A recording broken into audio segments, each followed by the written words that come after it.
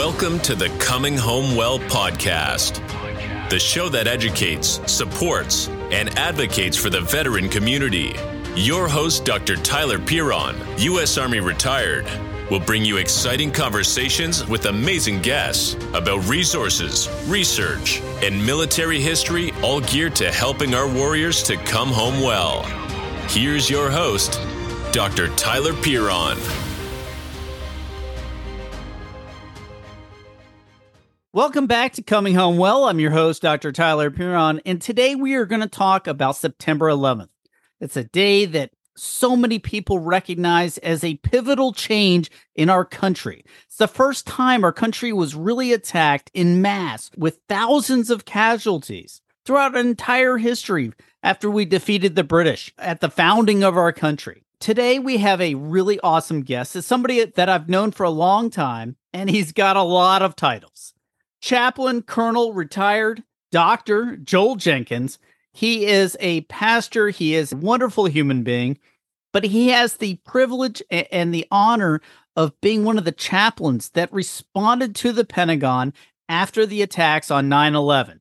He dealt with every type of tragedy, every type of chaos that was at the scene, dealing with the memorial services and providing all the things that chaplains do. And then he stayed on and deployed. He went all over the country, all over the world, dealing with all the tragedy that our soldiers have dealt with after 9/11. Thank you so much, Dr. Jenkins, for coming on and joining us. I know that there's a lot of things that you wrote about in your book, which is really important, and I think everybody should go read it. And it's called These Honored Dead, Reflections of the 20th Anniversary of 9/11.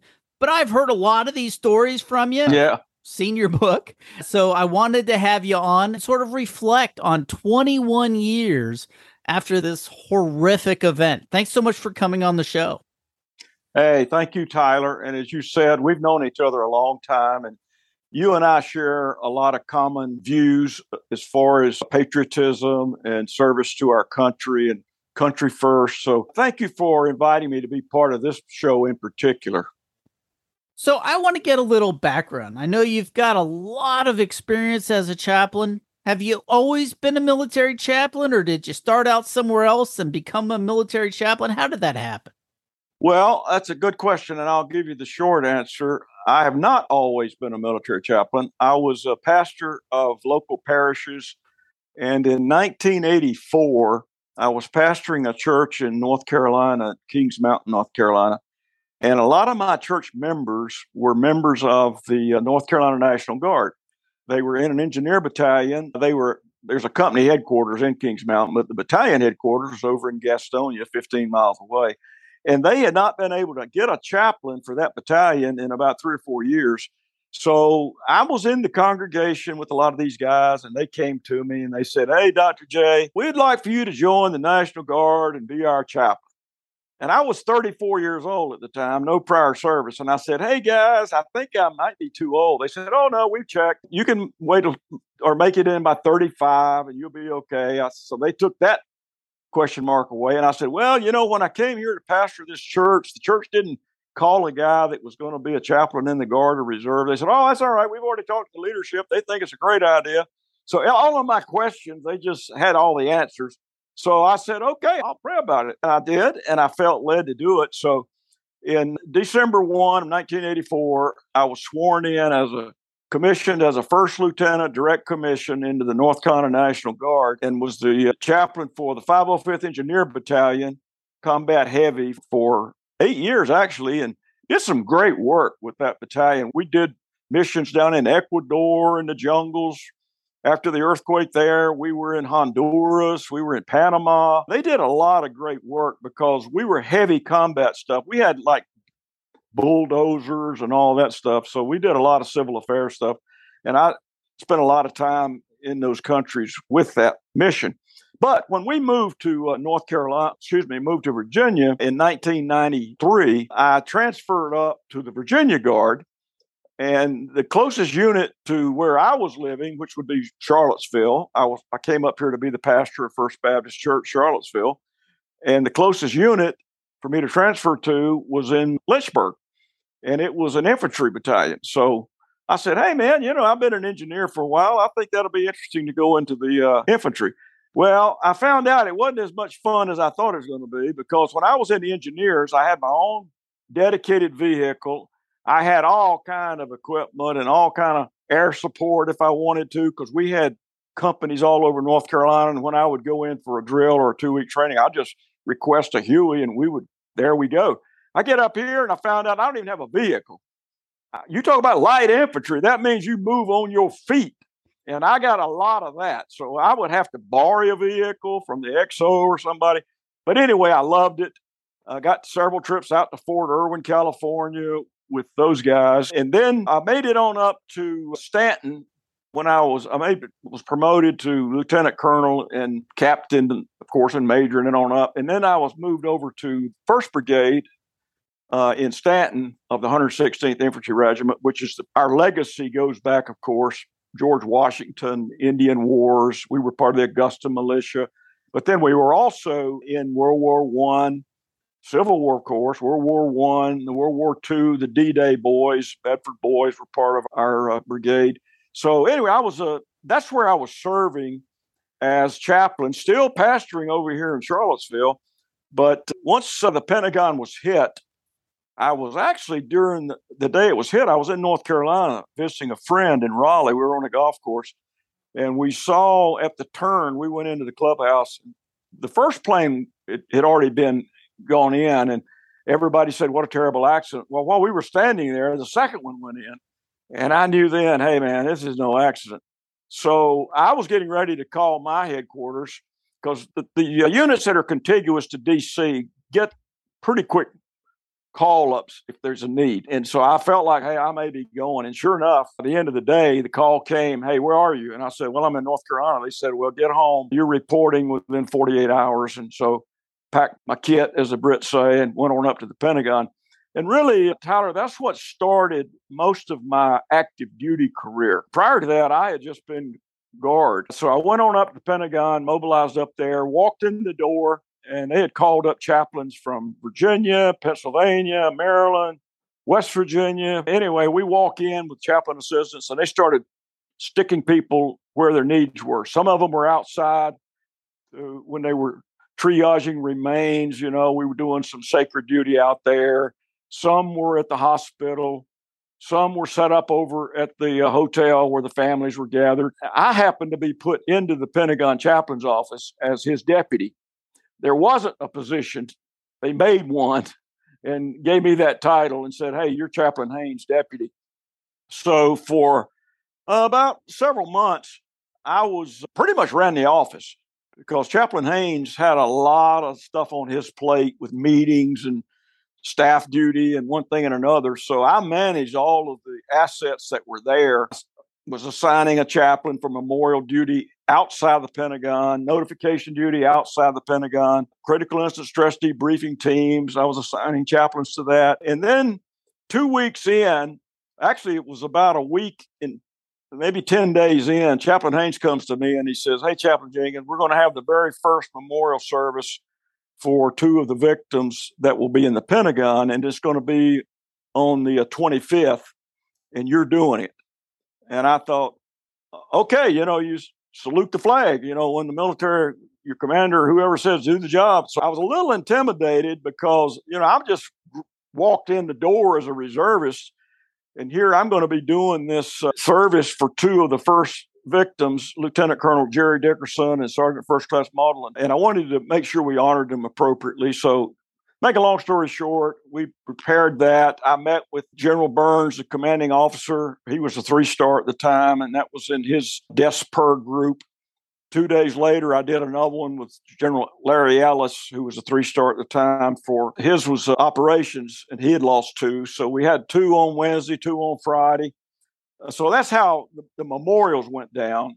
And I'll never forget those 4 because, I immersed myself in their lives. I met their families. I met their coworkers. And I realized who would have thought that they gave that last full measure here in their working location. There, the Pentagon, as you well know, Tyler, having been there, it's a big office building. Yeah, it's not the place that you think is dangerous or you're ever going to have an incident. No, it's an office building. And it was, what's ironic too, Tyler, until the Pentagon, well, let me put it this way. Let me back up a little bit because on the groundbreaking for the Pentagon of all things was September the 11th, 1941. I mean, it was 60 years to the day that the ground was broke to build the Pentagon that this happened. And the Pentagon was the largest office building in the world until the Twin Towers were built. And they could handle 50,000. The Pentagon could handle 25,000. So when the Twin Towers opened, the Pentagon moved down a notch. And since then, they've been some other bigger buildings. But at that time, the day that 9/11 happened and those towers came down, sadly, but the Pentagon moved back into the number one slot. So there was just so many ironies about all of this. But anyway, that's how I got to the Pentagon. And then a lot of things after that, I'll never forget. So the pressure of the very first memorial service, you knew there'd be a lot of press. You knew it'd be recorded. You weren't really a military guy. I mean, the National Guard, you're right there. And prior to 9/11, it was, 1 weekend a month, 2 weeks in the summer, maybe some deployments to go do some things. Yeah. But it's not quite the same. No, it's not. It used to not be the same. Now things are totally different. Well, in my day, until 9/11, and of course, everything changed after that, all of our reserves became involved, of course, in regular rotations. But before that, I was a part-timer. That's the way I looked at it. That's the way the world looked at it. I didn't anticipate I would ever go active duty. I mean, I was always ready, but I never anticipated it. And I was well into my career. I was halfway into my career before that happened. And so it changed everything as far as my life was concerned. After 9/11, the military basically became my life, and I stepped out of the civilian world. As you mentioned, I had a tour in Iraq, 13 months there, and I got back from that, and the Pentagon said, hey, we need you down at Fort Bragg. The division's getting ready to deploy for the first time as a division since World War II. We need a senior chaplain who has deployed to be the Rear D chaplain. We got to have one that's deployed because you won't have credibility with the families if you haven't.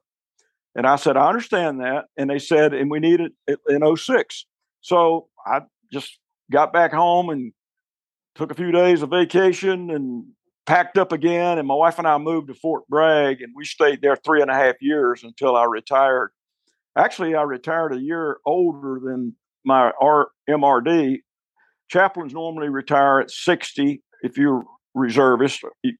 Well, even active duty, they don't stay past 60 unless there's a special, maybe a priest or somebody. But they extended me by name. I was requested to stay an extra year and cover down one more deployment of the 82nd. So I got to do that 2 times. Did 200 memorial services for fallen paratroopers.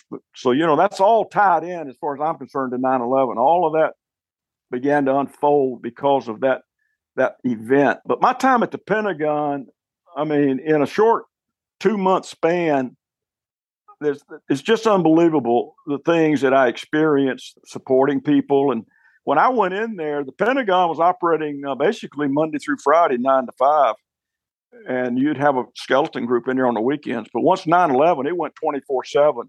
So we set up chapel services there in the building, Bible studies and other things. They had some already, but we really made a presence. And it was amazing how many people participated in those things. I have one question. Yeah. When you approach the Pentagon, it's a couple days later. Obviously, You saw the aftermath. You saw the building was probably still smoking, if I recall. I was there. Yeah, it was. The engineers hadn't been able to get in and buttress the floors yet, so you couldn't even get everybody out. What were your impressions? Well, and I tell you, at that point, it was still a rescue mission, not a recovery mission. I mean, they were doing recovery, obviously, but there was still hope that they would find some people. And so it was still a search and rescue. But my first impressions were, how in the world were bad guys able to come up with a plot that would allow them to fly a plane into the Pentagon? I just couldn't fathom that the most secure place that we have in the world, you would think. And all of a sudden, we lose 120 something of our best, really just sitting behind a desk. And I thought then there's no place anywhere that's beyond their reach after that. And that other plane, as we well know, that went down in Pennsylvania was very likely headed to the Capitol. That would have been a big target. Maybe the White House, who knows? But either one, the fact that they could fly it into the end of the Pentagon, I don't think there's any question they could have flown it into the White House if that was their target, or the Capitol. But, I did a lot of critical incident stress debriefing sessions, too. I traveled on those teams, we would have a psychiatrist, a social worker, and a chaplain. And the psychiatrist would run the deal, and they would, as you well know, the Pentagon had published everybody that was in the building would have to go through a mental health cleansing exercise, they called it, of some sort. Depending upon where you were and whether or not you were close to the actual impact, determined what kind of exercise they made you go through. Well, I was in a group one afternoon of 13 people. They were from the same office staff, and they shared the experience together. And I'm sitting in that room with the psychiatrist, and he looks around the room and he says, okay, this is where we're going to do this. Everybody's going to share where they were, what their thoughts were, and this and that. And every one of those 13, except one, before they would play the game that the psychiatrist said, every one of them said, look, I'm not saying anything until I say this. And they pointed to this master sergeant over in the corner, and they said, that man saved my life. Every one of them, that man saved my life. There was a 2-star general in that group. That man saved my life. And I thought, man, I want to hear the rest of this. And so they shared the story that they had just adjourned their meeting because they knew something was happening. So the master sergeant had stepped out into the hall, and he was clear of their office area. Well, when the plane hit, they were in the path, and their office filled up with black smoke, acrid smoke. You know all about that. And they couldn't see their hand in front of their face, intense heat all around from the fuel igniting and the fuel dump at the Pentagon igniting, 2 fireballs. So every one of them said, I knew I was going to die. I knew I was going to die. And I was reconciling myself with that. Well, this master sergeant, he had been thrown down the hall. So he crawls back up. Somehow he got a flashlight out of an emergency kit or something. And he said he crawls back up knowing where they were. And he began to call out to them. And he said, can you hear my voice? And they said, yes, we can hear your voice. And he said, because they couldn't see anything, they didn't think there was a way out because there was heat in every direction. He said, get down on your hands and knees and crawl towards my voice. And then the guy said this. He said, come to the light. And he was shining the flashlight. And, as a minister type, when you tell somebody, come to the light, man, to me, you're talking about something much bigger than just that moment of a flashlight. So I thought, wow, that guy was actually he was the source of restoring their lives in the midst of that darkness and hopelessness, because he was not going to give up on them. And they did. They all survived in that group. Several of them had arms in cast, and several had some second-degree burns, but they all survived. And when we had that briefing, or with them, that critical stress debriefing, they were all there. But hearing them and all of them saying, that man right there saved my life. And he was very humble about it. He said, well, you'd have done the same thing for me. And I'm sure they would. But it was still just a moving moment. Now, one other quick thing, I'll share with you a story about the Pentagon, because 9/11 for me was traumatic, but it was also, it gave me an opportunity to get close to people where I otherwise wouldn't have had that occasion. I'm in my office one day at the Pentagon chaplain's office, and this Army major line officer walks in, and he says, I've been assigned to deliver the remains. It was actually remains that had been cremated. Their remains, this woman. And so it was in a stainless steel urn, beautiful stainless steel urn with an eagle on the side. And he said, I've been assigned to deliver this to the family in Maryland. And he said, I need a chaplain to go. Well, there wasn't anybody to go. So I said, okay, this is important. So I left the message with the chaplain assistant who had gone to another meeting. I said, hey, this is where I'm at. So I went with this major, and we took that urn, knocked on the door. The family was expecting us. This father and these children, probably one was maybe 7 or 8, one was like 9 or 10, little boy and a little girl. We brought the urn in, The dad had us sit it on a table in the living room. Then he said, now y'all come on in the kitchen. We want you to stay a while and have something to drink with us. So we went in, sat down at the kitchen table. We knew which seat was mom's because it was obviously empty and we didn't sit there. So they pulled us up 2 chairs, so we knew where they wanted us to sit. And then that major also had some of her personal effects. He had some rings. He had a couple other pieces of jewelry, and you could tell they had been in a trauma. They were mangled, they were burnt, but they were hers. And so he was going to deliver those too. So there we are sitting at the kitchen table, and the little girl said, oh, that's the ring I gave mommy. And, that was her wedding band and this and that. And I thought, you know what? And then I had this confirmed so many times later. When someone dies in service to their country, we honor them and we should. But when they die in service to their country, their act of service is completed.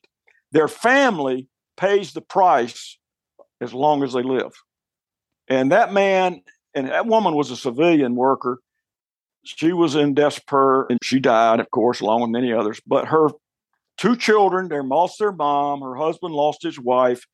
When I was at Fort Bragg, every time we would lose a paratrooper and I would work with the families to make the notifications or assign another chaplain to do the notifications. That was part of my job too. From then on, you look into the face of the wife and the child or the husband. Sometimes it was a female soldier who died. And you realize, okay, your hero has finished the race. They'll have no more required of them, but you will pay this debt that we've laid on you for America's freedom for the rest of your life. So I have a deep appreciation for survivors, for the families. That's another reason why when I see the flag and I hear the national anthem, I'm not just thinking about the fallen. I'm thinking about the living. That every time that happens, it takes them back to the sacrifice their loved one made. That's why for me, I just don't know how anybody can bow the knee in front of that flag, which honors the country. But in my mind, it's the flag that goes on the casket of those fallen heroes. And it's the flag that's handed to the survivor, the spouse, the children, the parent. So for me, that's such an important symbol. Well, anyway, I've given you a whole lot to digest. So I do have a couple more questions. Last year, you wrote a book, or you published a book last year. It was These Honored Dead, and it's the reflections on the 20th anniversary of 9/11. Now, this covers a lot of stuff, and you go back a ways, and you cover a lot of different ground. But what really prompted you to write the book besides kind of the obvious? It's the 20th anniversary, which is usually a landmark time to reflect. So what kind of got you there? What sort of drove you to write the book? Well, thank you for asking that. Actually, I had a lot of stories. For instance, if you read the book, you'll find out a story of a friend of mine, a Navy commander that was killed by an EFP in Baghdad. I saw him that morning. He was blown up during the day, and I did his memorial service. I mean, it was a terrible tragedy for his wife and kids because he had volunteered to go to Iraq. He was a log pack guy. He had voluntarily extended 2 more weeks, and he died within that extension. And so there were just so many angles on it. But it's those folks that kept coming into my memory and into my mind, the families, and particularly the Pentagon, Iraq. We lost a lot of folks in Iraq that I knew, and I did services over there for them. But at Bragg, doing so many, and part of my duty at Bragg was to travel all over the country to bury 82nd Airborne paratroopers, because 82nd has a motto: we bury our own. And a lot of units, a lot of even larger units, if they lose someone, they'll let, if they say if the person dies is in California and their base is in Georgia or somewhere, they'll let a unit in California handle it. Well, 82nd won't do that. We would send a full burial detail, probably 10 or 12 people. We'd send the trumpeter, we would send the firing detail, we would send for the dignified transfer detail, we would send a chaplain. And so I traveled all over the country and met so many wonderful people. Well, a lot of their stories are in that book. And then I met some of the guys because of the 116th Infantry connection. I met guys that landed on D-Day. went in on the first wave. Chubby Prophet was one of them, right here in Charlottesville. Chubby ended up getting a field commission to first lieutenant because they'd lost all their officers. He was a technical sergeant. He ended up becoming a lieutenant. He got a Distinguished Service Cross, 2 Silver Stars. I mean, so on and on. Well, I visited him on the day he died. He died at 96. He was in Martha Jefferson Hospital. I didn't know he was going to die. I just knew he was in the hospital. I went over and visited him, and we were talking, and he didn't look like he was going to die. And so he was jovial, and we were talking. And then all of a sudden, he started staring at the ceiling. And I don't know if it was a premonition. I don't know if he was seeing his wife, who had already gone on ahead, but he stopped talking to me. He shut me out at that point, and I never made any more communication with him. And he wasn't a rude kind of guy. He had just transitioned. Well, I should have known then, hey, man, something's going on here. Well, later, within 2 hours, that man was dead. His sons, his doctors, the nurses, nobody expected it. He was walking the halls that day. But that evening, he lay there on that bed. Well, I was with him hours before he died. And I thought about this. I was with him when he died, basically, when his life was ebbing away. And many 18, 19-year-old guys that were with him on D-Day didn't make it. He did. And I had the privilege of being with that man, honoring that man in his departure.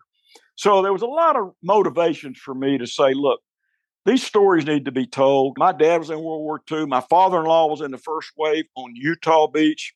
He was in the 4th Infantry Division, 8th Regiment, first wave in Utah. They only had 200 casualties in Utah, where we had 5,000 down at Omaha. But he was in Hertgren Forest. He was in the Battle of the Bulge. He got 2 Purple Hearts, 2 Bronze Stars. If he had died, my wife wouldn't be here.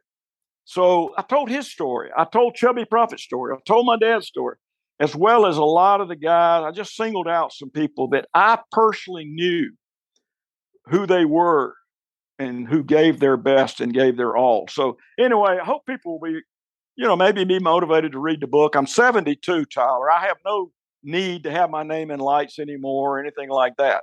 I'm healthy. 72? I thought you were like 35. You look great. There's a $20 bill in your future. Well, thank you for that. But I'm saying that to say this. What's in the book to me is important, not my name in lights. I did have an opportunity in June to be presented by the Atlanta Braves at a ball game as their hometown hero. And so I went out in the 6th inning, and they introduced me. They showed some videos of my war service and pictures and all that. And they gave me, standing O at the Braves game. The reason a guy from Charlottesville got to be the hometown hero is because I'm a native of Greenville, South Carolina. They consider that kind of a suburb for the Atlanta Braves. So I was honored to get to do that sort of thing. And it was because a VP of the Braves organization had read my book. And a friend of mine had given it to him. So he called my friend and he said, hey, see if we can get this guy to come down. We'll have him go out on the field one game. So I've been honored. I'm saying I've been honored more than I deserve. But it's not, as far as I'm concerned now, it's the message of that book of honoring America, honoring our fallen heroes, the 1.3 million Americans who've died in the line of duty for this country. That's what it's all about. I really appreciate the fact that you wrote the book because it's an important subject, 9/11, but it also reflects on a lot of other things, a lot of other sacrifices. And it's not just a 9/11 book. Obviously, that's a large part of it, but it's also before, it's after, it's how our services have changed as a result of sacrifice. There's a lot of reasons to go read. It's called These Honored Dead, Reflections of the 20th Anniversary of 9/11. If you're going to go Google it, you can look for Chaplain Colonel Retired Joel P. Jenkins. He's also a doctor, I think a doctor of divinity, if I recall correctly. Well, theology. Okay. I'm no expert in theology or divinity. Yeah, I'll cut you some slack on that. Yeah. And it's a great book, and I think a lot of folks should go read it. As we go into September 11th, think about all the sacrifices, think about all the things that people have done to keep our country safe. They may not have agreed with it. They may not have agreed with going to Iraq or Afghanistan or Syria or all the places that we've been. Regardless, they signed up and they went. Especially everybody has been a volunteer. That's a huge difference They weren't drafted. They said, you know what? My country needs me. I'm going to sign up. And they've done it knowing that we're at war. It's not a, hey, I'm going to go to college and, oh my God, there's now a war. Now, if you were signed up in 2000, maybe that was the case. But ever since then, in the last 21 years, you've known we've been at war. We know that we're deploying to combat zones where people are shooting at us because there are bad people that are trying to kill Americans in America while they're in an office building. Innocent civilians make up like 95% of all the people who died on 9/11. Office workers.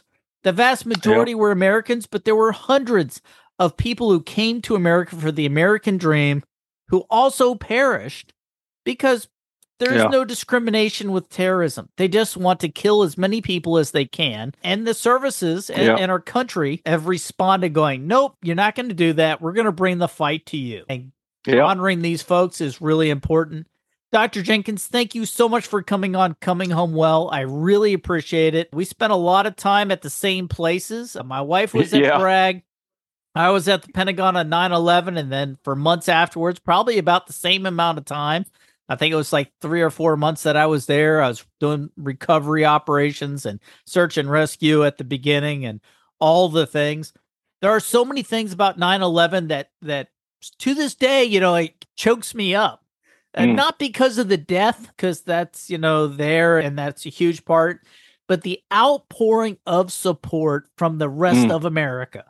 Amen. I remember festival tent that they stood up in the outer perimeter, and there was this entire tent. There's multiple tents, lots of tents, but there was one, it was just full of stuff that Americans had sent to help the rescuers. And it was like pallets of like dog food. They said, hey, there's search dogs, send them dog food, boots, and name it. And all the rescuers could go in and just grab whatever they wanted. But the hundreds of volunteers that showed up with various kitchens. There was a Baptist church from, I believe it was North Carolina. They'll serve breakfast, lunch, dinner, like whatever you wanted. They were just like volunteers. Army. It was just amazing. Yeah. Oh, you're right. And you hit on something else. Since 9/11, our military is all volunteers, man. There's nobody's conscripted. Nobody has to go. First time in our nation's history to fight a protracted war with all volunteers. Now, I might add this. I've got a section in the book on Vietnam because those guys did not get their fair shake of appreciation. The rest of us have been affirmed. But I wrote in there because the statistics are true. 70% of the names on the wall of the Vietnam heroes in Washington were volunteers. People lose sight of that. They weren't all conscripted. 2/3 of them volunteered to go to Vietnam, and 70% of those on the wall volunteered. So America's always had its young men and young women step up. They've not always had the support from their fellow Americans. But when I was in Iraq, my office handled 6,000 pounds of care packages. 3 tons came through my office, and we would break them down and send them back out to FOBs or wherever. So the American people, after 9/11, they got it. I just hope we never lose it again. What a great stopping point. I hope it continues. It's a time for reflection. It's a time for understanding. And I really appreciate the fact that you've captured these memories. You've captured this history, which is really important. Dr. Jenkins, thank you so much for coming on Coming Home Well. Thank you, Tyler. God bless, man. God bless America. Thanks for joining us this week on Coming Home Well with Dr. Tyler Piron. If you enjoyed this episode and you'd like to help support the podcast, please share it with others, post about it on social media, or leave a rating and a review. Follow us on Instagram at ComingHomeWell_BTS or on Twitter at ComingHomeWell. Thanks again. And until all are home and all are well, this is Coming Home Well.